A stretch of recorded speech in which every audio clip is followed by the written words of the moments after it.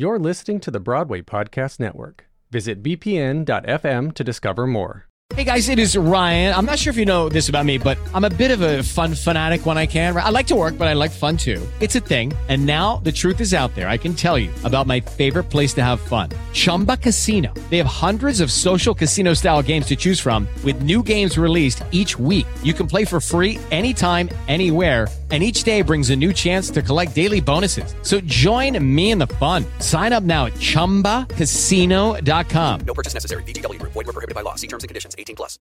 Lucky Land Casino, asking people, what's the weirdest place you've gotten lucky? Lucky? In line at the deli, I guess? Aha, in my dentist's office. More than once, actually. Do I have to say? Yes, you do. In the car before my kids' PTA meeting. Really? Yes. Excuse me, what's the weirdest place you've gotten lucky? I never win and tell. Well, there you have it. You can get lucky anywhere, playing at LuckyLandSlots.com. Play for free right now. Are you feeling lucky? No purchase necessary. Void where prohibited by law. 18+. Terms and conditions apply. See website for details. Half hour. Hello and welcome to Half Hour, an entertainment podcast through Two Worlds Entertainment. I'm Richie Grosso, Artistic Director. And I'm Jeff Malone, Executive Director. Welcome to our Spotlight weekly episode here, where we're spotlighting a very specific piece this week, and we're going to spend our whole episode today talking about In the Heights, which is the latest film that just came out last week. So today's Friday, June 18th. Hopefully most of you got a chance to see it at this point. It is in movie theaters, and it's also streaming on HBO Max as well. So multiple locations for you to see it. We got to see it over the weekend in IMAX, which was really, really special and amazing. Mm-hmm. And we're diving in today talking all about In the Heights. So a little bit of a background on this film and this musical and things like that before we kind of go into a discussion. In the Heights is a 2021 American musical drama film based on the stage musical of the same name by Quiara Alegría Hughes and Lin-Manuel Miranda. The film was directed by John M. Chu. The screenplay was also by Quiara as well. And the film has a wonderful bunch of stars. We'll kind of get into the cast a little bit of that. And I also want to do a special shout out to some of the other people on the team. It was produced by Lin-Manuel Miranda and Quiara Alegría Hughes as well, Scott Sanders, Anthony Bregman, and Mara Jacobs. There was cinematography was by Alice Brooks, edited by Myron Kirstein, and music was by Lin-Manuel Miranda, Alex Lacamoire, Bill Sherman, distributed by Warner Brothers Pictures. So, lots going on here in this. Where do we want to start off? Just on a general overview of what we thought. Now, I saw the original Broadway production back in 2008, 2009, when it first came out. Won a bunch of Tony Awards. For those of you who don't know, it was Lin-Manuel Miranda's really big break into mainstream theater, and a really, really amazing piece of theater for Broadway at the time. It was really groundbreaking. It really set the bar for theater of a different way, and it was wonderful. The style of music, the culture that was being represented on stage was wonderful. And actually, it's a long time coming. I always thought this movie could have come out. It was supposed to, doing some research, it was supposed to come out in 2011, and then it got moved to 2015. It just kept getting bumped back through different change of creative teams. And as that was happening, Lin was also realizing he was getting older, probably can't play Usnavi anymore. So he did not play Usnavi in the film. He was in the film, though. He played the Piragua cart salesman, which was hilarious and awesome and fun to see him in that. Great seeing him there. Yeah. And so where do we go? What do you think? What are your overall thoughts on the film as a whole? I think we should just go initial thoughts first, and then we'll dive into some more of the plot all that. I actually did not see this when it was on Broadway. That was my little college gap years where I didn't see anything for 4 years. But my first initial thoughts, I did see a community theater production of this, so I have seen it on the stage. I didn't see it on Broadway. But my initial thoughts on this film was spectacular.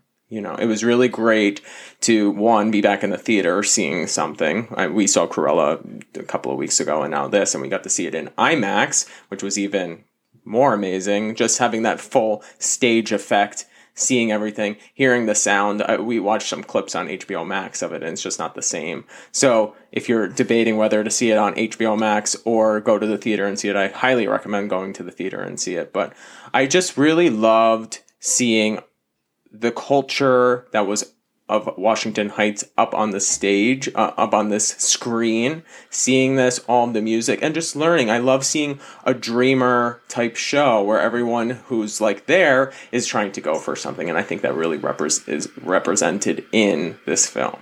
So yeah, for sure. And just a warning before we continue further with the podcast that this conversation is going to feature spoilers. Oh, yes. So make sure you see or listen to this piece before listening onward, because we might say some things that you may not want to know if that happened in the film. So you have been warned. Oh yeah, we haven't done this in a while. Our spotlight episodes we haven't done. I just realized we're going to have some spoilers. There will be spoilers. Yeah.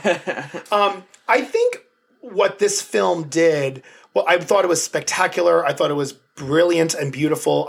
There were moments of pure joy. There were moments of true tragedy and sadness and everything in between. I think that when I saw it on stage, it's a unit set. The set stayed the whole time. There was a few different locales. The ensemble, I mean, the dancing was spectacular. And then to see it on film where you're in these people's apartments and you're in the streets and you're in the shops and you're living through them through the camera lens, I think it really lent it to what was happening. I think the moments throughout the film of the cinematography where there was added special effects or added writing in their hands, they were holding something and they were drawing, or they were walking on the side of a building, or they popping up names and things as people were speaking. Like, I think that magic of film worked completely well for this, because this was a musical. And I think we have to remember that it was a musical. So seeing townspeople happy is because it's a musical. Like, yes, we don't have choreographed synchronized swimmers in town pools in regular films. I get it. It's a musical. So let me just start by reminding everyone that musical theater is a suspension of disbelief sometimes. It's a suspension of reality. It can certainly go to reality, and this certainly does go to reality. But then we need the comic relief sometimes. We need the breath of fresh air. We need the sense of we're watching a musical film. If you go back to musical film genre history, there's Singing in the Rain. There's magic in film all the time. Of course. So dancing on ceilings and doing all that, I found that this was such an homage to that. It was such a tribute to the Singing in the Rains, the big movie musicals, the special effects in big movie musicals, while still keeping its rooted sense of reality and its rooted sense of realism and what real people are going through. But let's add that flair of musical theater joy. Yeah. And I think that there was, for me, an extremely healthy balance between those two.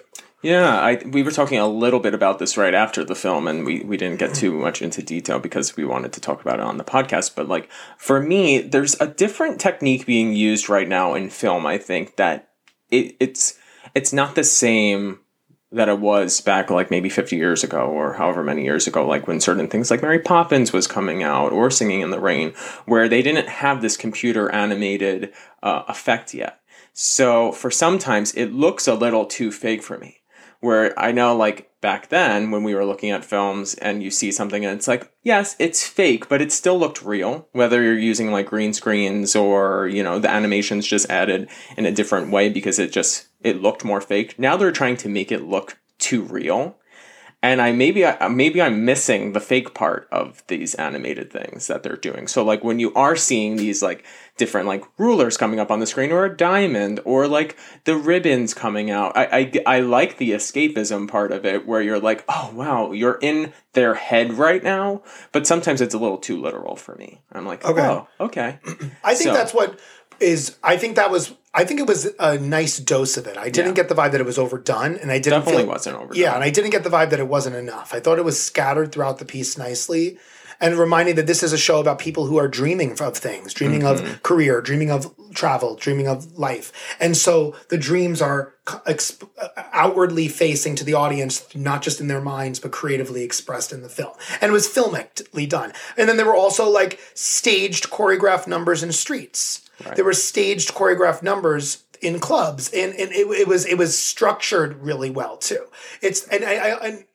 To me, it's like we've always had townspeople dancing in streets. Go all the way back to musical theater of Music Man, and there's always, when people say, well, townspeople will just come out in the street and start singing. Okay, well, it's always been like that in this art form. For some reason, it's really easy for writers to say, let's just use the townspeople as the ensemble. They're going to just come out into the street and sing and dance. And it makes complete sense for this because the community was in the streets of the Heights. The community sense of playing games and shopping and walking and playing, the kids playing and elderly sitting outside. And that's what makes the musical work, I think. The choreo, I think, is totally expected, though. That I don't think anyone's going to have a problem with. Yeah. That's expected in a musical, and it makes sense. I was talking more about the just animation that was added. Because I don't even think it was really CGI. It wasn't like they were really taking someone and making them look different. It was just the animation that was added, which is definitely an homage to some of these older films where they did add animation to it. Oh, yeah, or animation. Right, exactly. Because when you look at those things, it's really animated. Yeah. It's not real ribbons. It's animated ribbons, or it's animated symbols of like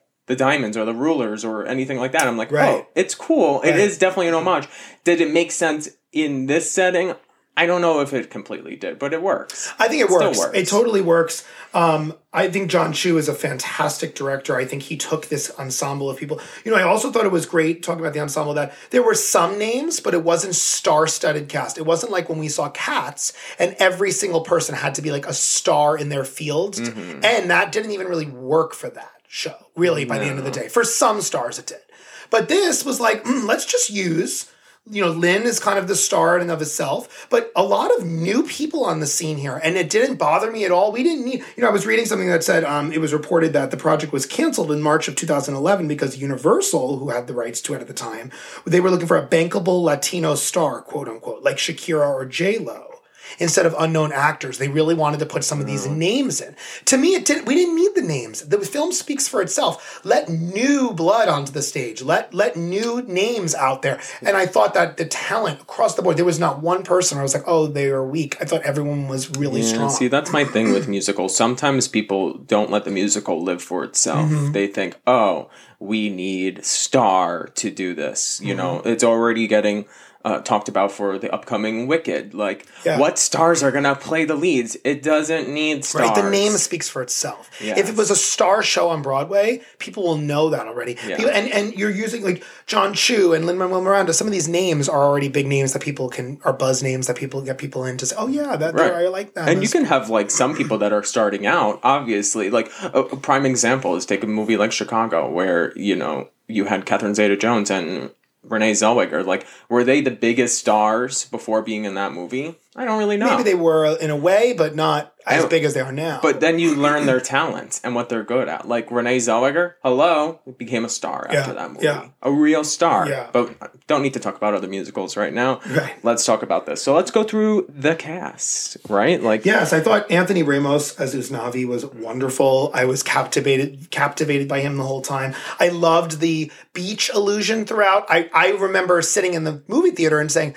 this is weird. Like, this is not... Like, when it started and he's talking to the kids on a beach, I'm like, what? Like, I remember the ending of the musical and I'm like, this is not how this show ends. He doesn't actually go there and have kids and have a shop set up on the beach. And I'm like... And I'm confused. But that film illusion made complete sense with the theme of the piece. So by the end, it was the illusion of the shop in the city. What's interesting on that, too, is some of the changes that are noticeable from the stage production and the film production is that the musical was not narrated by Usnavi. Right. That was added. He speaks to the audience throughout the play and says, this is my life, but he doesn't the whole entire time tell a story to kids and breaks through the narrator. Yes, it doesn't really do that. Obviously, the musical starts with him the same way, but this is actually interesting seeing, it gives it that film experience of here's the narrator telling his story to the next generation, which is super cool. Yeah, yeah. I think some of the, Nina, who is played by Leslie Grace, and Vanessa, the abuela, they were so powerful. Some names that I have never heard before this. Olga Meredith was abuela. She was the original abuela in the original Broadway cast and actually stayed with it the whole run. Wow. And played abuela the whole entire time until the show closed.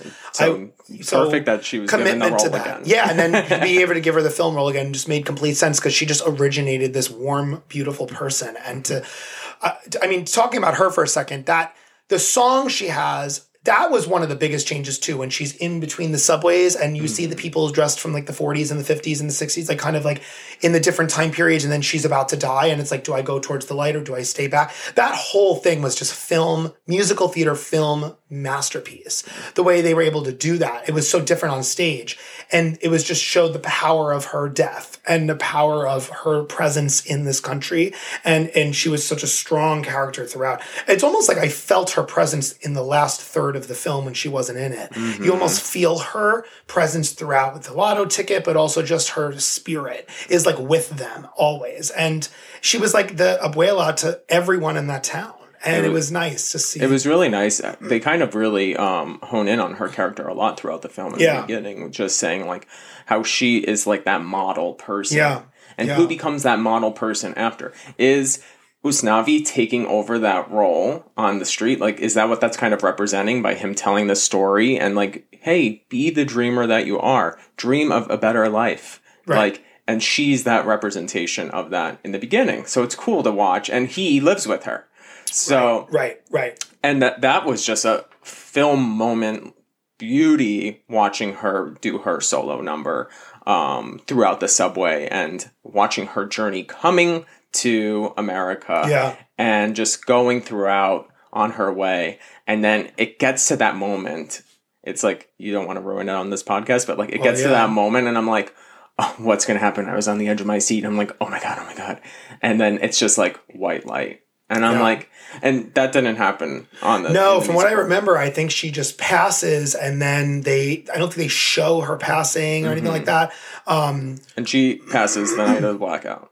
I'm pretty sure. I'd have to go back and double check. It's been a long time since I've seen it. Because that I found really interesting to watch, because they also talk about how Usnavi knows that she won the lotto ticket a lot earlier in the stage production, right? He doesn't find out at the end. I think, once again, I'm just thinking based on the film. I don't remember exactly from the Broadway, but there were significant changes, some of them being some of these for sure. There was also the change of Nina's mother being absent.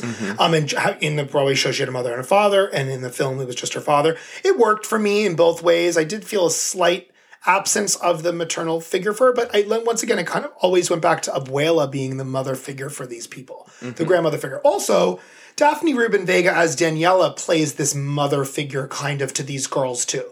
She's the older shop owner. She's not as old as Abuela, but she certainly has this maternal, like she takes care of her girls. She takes care of the girls in the street, and not just emotionally and with Vanessa and the co-signing, but also like, let me do your nails. Let me do your hair. Let me make you feel good. Let me make you feel pretty. And I'm here for you. Mama will provide kind of a moment there. And she was wonderful, Daphne Rubin Vega. I thought she killed it in her scenes and songs. I was really blown away by her presence. She's original Mimi, original Rent. We haven't seen her in anything in a while. And like, she came out and just really stole the show. I thought she was really, really great. One thing I was reading about the whole Nina family dynamic was that they removed the mother to show the bigger dynamic between the father and Nina. Because in the stage production, they say that they fight a lot.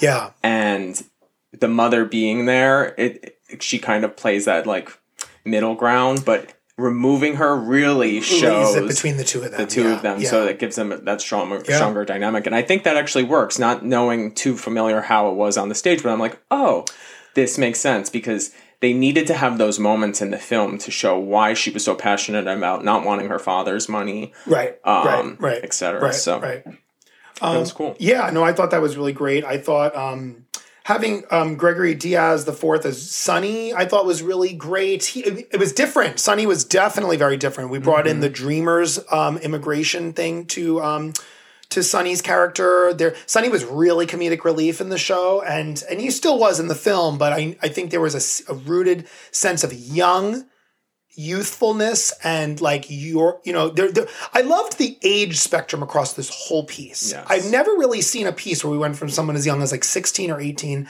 to someone in their 60s or 70s and everyone in between. And like everyone was like from a different, there was like a few people in their teens, a few people in their 20s, a few people in their 30s, a few people in their 40s. It was like this, like that's what a town is. That's what a community is people all working together and listening to elders, but also elders listening to youth. And I think that's important. A lot of times we're told in society, listen to your elders, respect your elders. And there was, of course, respect for the elders in this, but there was also a sense of like elders learning from youth. Yeah. And everyone has a story and everyone's story is different. And I think that there was a lot of respect there. I saw so much respect for Abuela had for the youth and the younger people in the town who are working hard, who are enjoying their life. So the age spectrum was a big thing to me, yeah. Right, and all of them show how they eventually learn and listen from each other.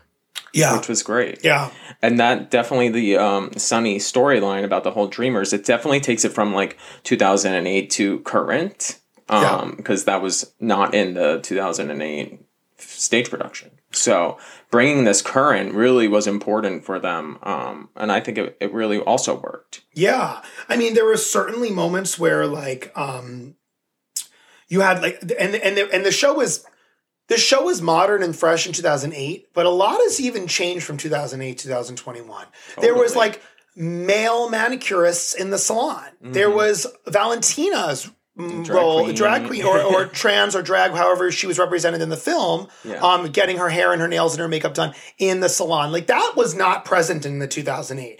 And just the little things like that. But then here's like that salon scene is great. Like, but then like the turning wig heads in the shelf, like that's Mary Poppins magic there. And so there was like those magical elements but it was just scattered enough where I didn't feel like I was watching a kid's movie. It was like a moment, it was enough for like the adult musical theater Disney fan. And so, and it just, what I think a good film does, it takes you on a roller coaster. We get really serious and then we get really happy and then we get really serious and we get really happy. And some shows really stay in one of those two worlds the majority of the time. This took you on the journey. And so, yes, they really freshened things up like that. The representation of body imagery in the show. There were people dancing in these numbers that didn't have Broadway bodies. Right. There were some amazingly fit dancers, don't get me wrong, but there was also really tall people who maybe stood out amongst the crowd, or much shorter people who stood out, or there were heavyset people who were dancing wonderfully, and then there were fit people, and there was all different types of men and women and everything in between. And it was just a great representation of a town of people. They didn't all look the same. When you go to Broadway, sometimes a lot of times you'll see, in terms of body type, you'll see a lot of like fit people dancing. Great. Like that's awesome. But like, it's great to see once in a while some body positivity imagery. Yeah, you didn't have to fit a mold to be in this film. Right. So one thing I would love to talk about it a little bit more too is also like the vocals and some of the passion that was happening when Nina was doing her solo in the beginning. What's the name of that? Breathe. Oh man. Yeah. So powerful. And the use of the little girl throughout and how she would come and go. It wasn't a lot of times with flashbacks in musicals or movies is like, I'm going to start singing the song.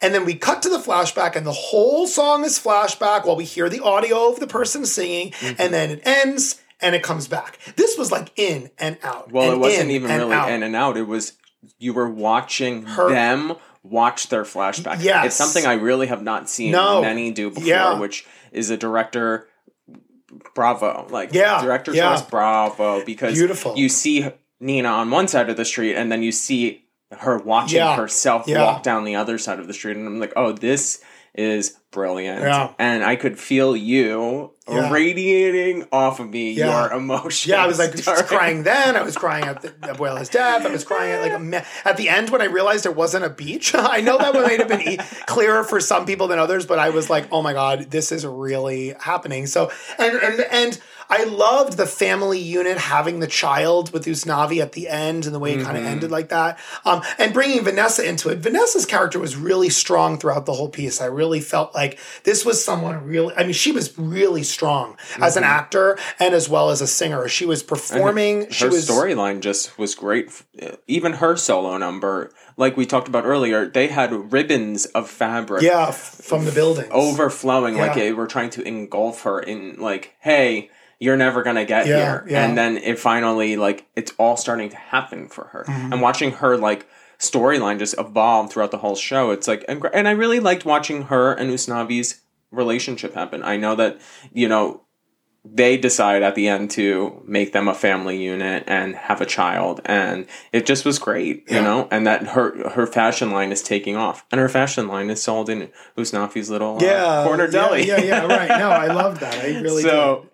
It's great. And another scene I would love to talk about is Nina and Benny's ballet on the side of the building. I loved that. It was gorgeous. It was true romantic golden age film. Yes. It was just Hollywood. It was just dancing on the side of a building, falling in love. That's totally golden age Hollywood. I mean, and not even just musical theater, it's just Hollywood. It was also like such an ode to like West Side Story. Yeah. When they're dancing the ballet, and it doesn't really make sense because it's ballet, but like they're dancing and they're doing this more interpretive style dance on the side with a little ballet into it. Yeah. It was beautiful watching. Yeah. It was stunning. Beautiful. One thing I would call on it, I loved that it was more of a dream sequence, but then I was taken out of it when the kid noticed them. Oh yeah. On the side, I was like, I didn't want anyone to notice them. I just wanted it to be their moment. Yeah. But hey, that's right. That was my one little call out. What's your favorite production number? Your favorite song, I should say, or it could be a production number or just a favorite song in the whole show. I just love the campy gossipy women hairdressing. Noma Diga. Yeah. It's I love it. Yeah, that's a great number. It was cute. Like you said, the campiness of the wigs and the animation, the friendliness, and just gossiping. I love it. It's up there for me. I would say, there's so many. Also, the carnival scene. Oh, Carnival, yeah. Yep. I really like that too. I loved 96,000 because I believe that was the Tony Award performance. That was a big number. I think it's close to the end of Act 1, I think. It's hard to tell when the film is not chunked into acts, right? But in 96,000, it was so hey, we're going to close. It's hot. Let's go to the pool. And to just make it could have been another street dance scene, but we already had a few of those. So it was a great opportunity for the director to be there's this big town pool. Everyone's there. And then you kept seeing Vanessa and then Usnavi. Everyone's what would I do with the money? What would I do with the money? And it's I think what's so brilliant about that is let's all dance and do this big production number of fun, but let's keep having those side moments. It's kind of it's kind of we get to really see oh my God, some of them would blow the money. Some of them would just leave and never come back. Some of them have dreams to pay things off. Some of them want to help other people. Mm-hmm. And they all, it's it's a kind of a rooted moment. It's oh, you know what? I would, have you ever had that conversation with someone when you ask, what would you do if you won the lottery? Everyone has something different to say. It's a real moment. Some people are I would go away, or I would buy a house, or I would go start a business. But it's everyone has different things. So I think that's my favorite. One of my favorite moments in the show. It's just this big spectacle number, but everyone's got these individualized moments throughout it too. So. Yeah, and I think one last thing we probably could finish on is I think Lin's writing is quite brilliant. I think he's one of the first of our time now to really pay an ode to golden age musical theater, but bringing it current. Right. And I think that's what's the point of the art form, in my opinion, is you have to learn from the past, live in the present, and create the future. And that's how I kind of look at it. There is such an homage to not only golden age Hollywood film, but to the Rodgers and Hammersteins and the Stephen Sondheims and the Jonathan Larson. Even though Jonathan Larson's works were so modern, that's still 30 years ago, so almost. Yes. So it's how did you learn from those people who came before you and create, and how will the next person learn from Lin? Right. And I think that's what's so important about the art form. And I think one thing that he really does, and to touch on each little thing, he brings hip hop and street dancing to the stage, but he also ties it in with ballet and classical music. Ballads. Ballads. And giving those 11 o'clock numbers. Now, yes, does his music have a very similar, through line through his shows? Yeah, you could be listening to this and you're oh my God, I hear Hamilton, but so does every other composer out there. Right, a lot of times they use their same chord structures, their same flow of a song, because it works for them and they know how a song, a lot of times. Right. A Candor and Ebb show sounds exactly the same. Right. And a lot of times Andrew Lloyd Webber ballads sound very similar, things like that. So if it works, it works. Yeah. And I think this is a great way to see, some people that don't know In the Heights are oh, it just sounds just like Hamilton. Well, no, Hamilton sounds like In the Heights. Yeah. Oh, right, exactly, because this came first. Right. So, But I think that's something that's really great, and I love that he pays respect to it. And he keeps it current because he's very versed in musical theater and he's bringing it today, but he also wants musical theater to continue to go on. And it's not just, like a movie to stage production that just, has a pop score and it's just, okay, whatever. On, right? This is this is great. And these are going to live on and become the new classics. Yeah. They really are. For sure. So, I mean, I think this was really, really great to talk about this and to kind of just reflect on this. I think it's a great, great piece. It has received a lot of acclaim from critics, and I hope that people continue to see it. And everyone really should go and see it and, support it. Yeah. It definitely is going to need it. Yeah, for sure. When the theaters are coming back, this is the time to go and see something that has a lot of talent. Right. So.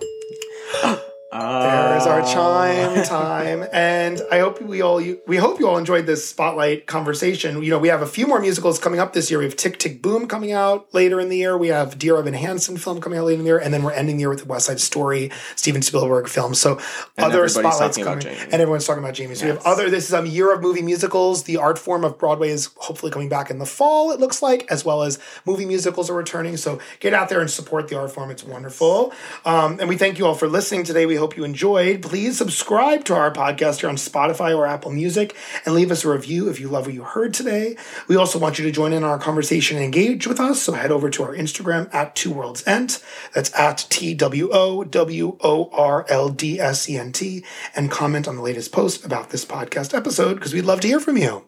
Yes, please. So thank you all so much for chiming in today. Go see In the Heights, whether it's on HBO Max or in the movie theater on IMAX. That's what I strongly recommend. It was wonderful.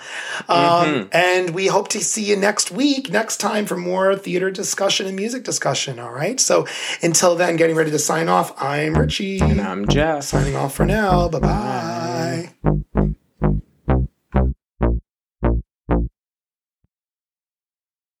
Hey, it's Leslie Odom Jr. here on the Broadway Podcast Network to tell you about the Rise Theater Directory, a program of Maestro Music. Rise is a national online resource designed to connect and empower backstage and administrative and creative theater professionals from underrepresented backgrounds. If you work or aspire to work in the theater community, this can help you find your next project. And if you hire theater professionals, search the Rise Theater Directory to find your next team. Create your profile now and get more information by visiting risetheater.org. That's theater with an RERISETHEATRE.org, because only together we rise. Hello, it is Ryan, and we could all use an extra bright spot in our day, couldn't we? Just to make up for things like sitting in traffic, doing the dishes, counting your steps, all the mundane stuff. That is why I'm such a big fan of Chumba Casino. Chumba Casino has all your favorite social casino-style games that you can play for free anytime, anywhere with daily bonuses. That should brighten your day a little. Actually, a lot. So sign up now at ChumbaCasino.com. That's ChumbaCasino.com. No purchase necessary. VGW Group. Void where prohibited by law. See terms and conditions. 18+.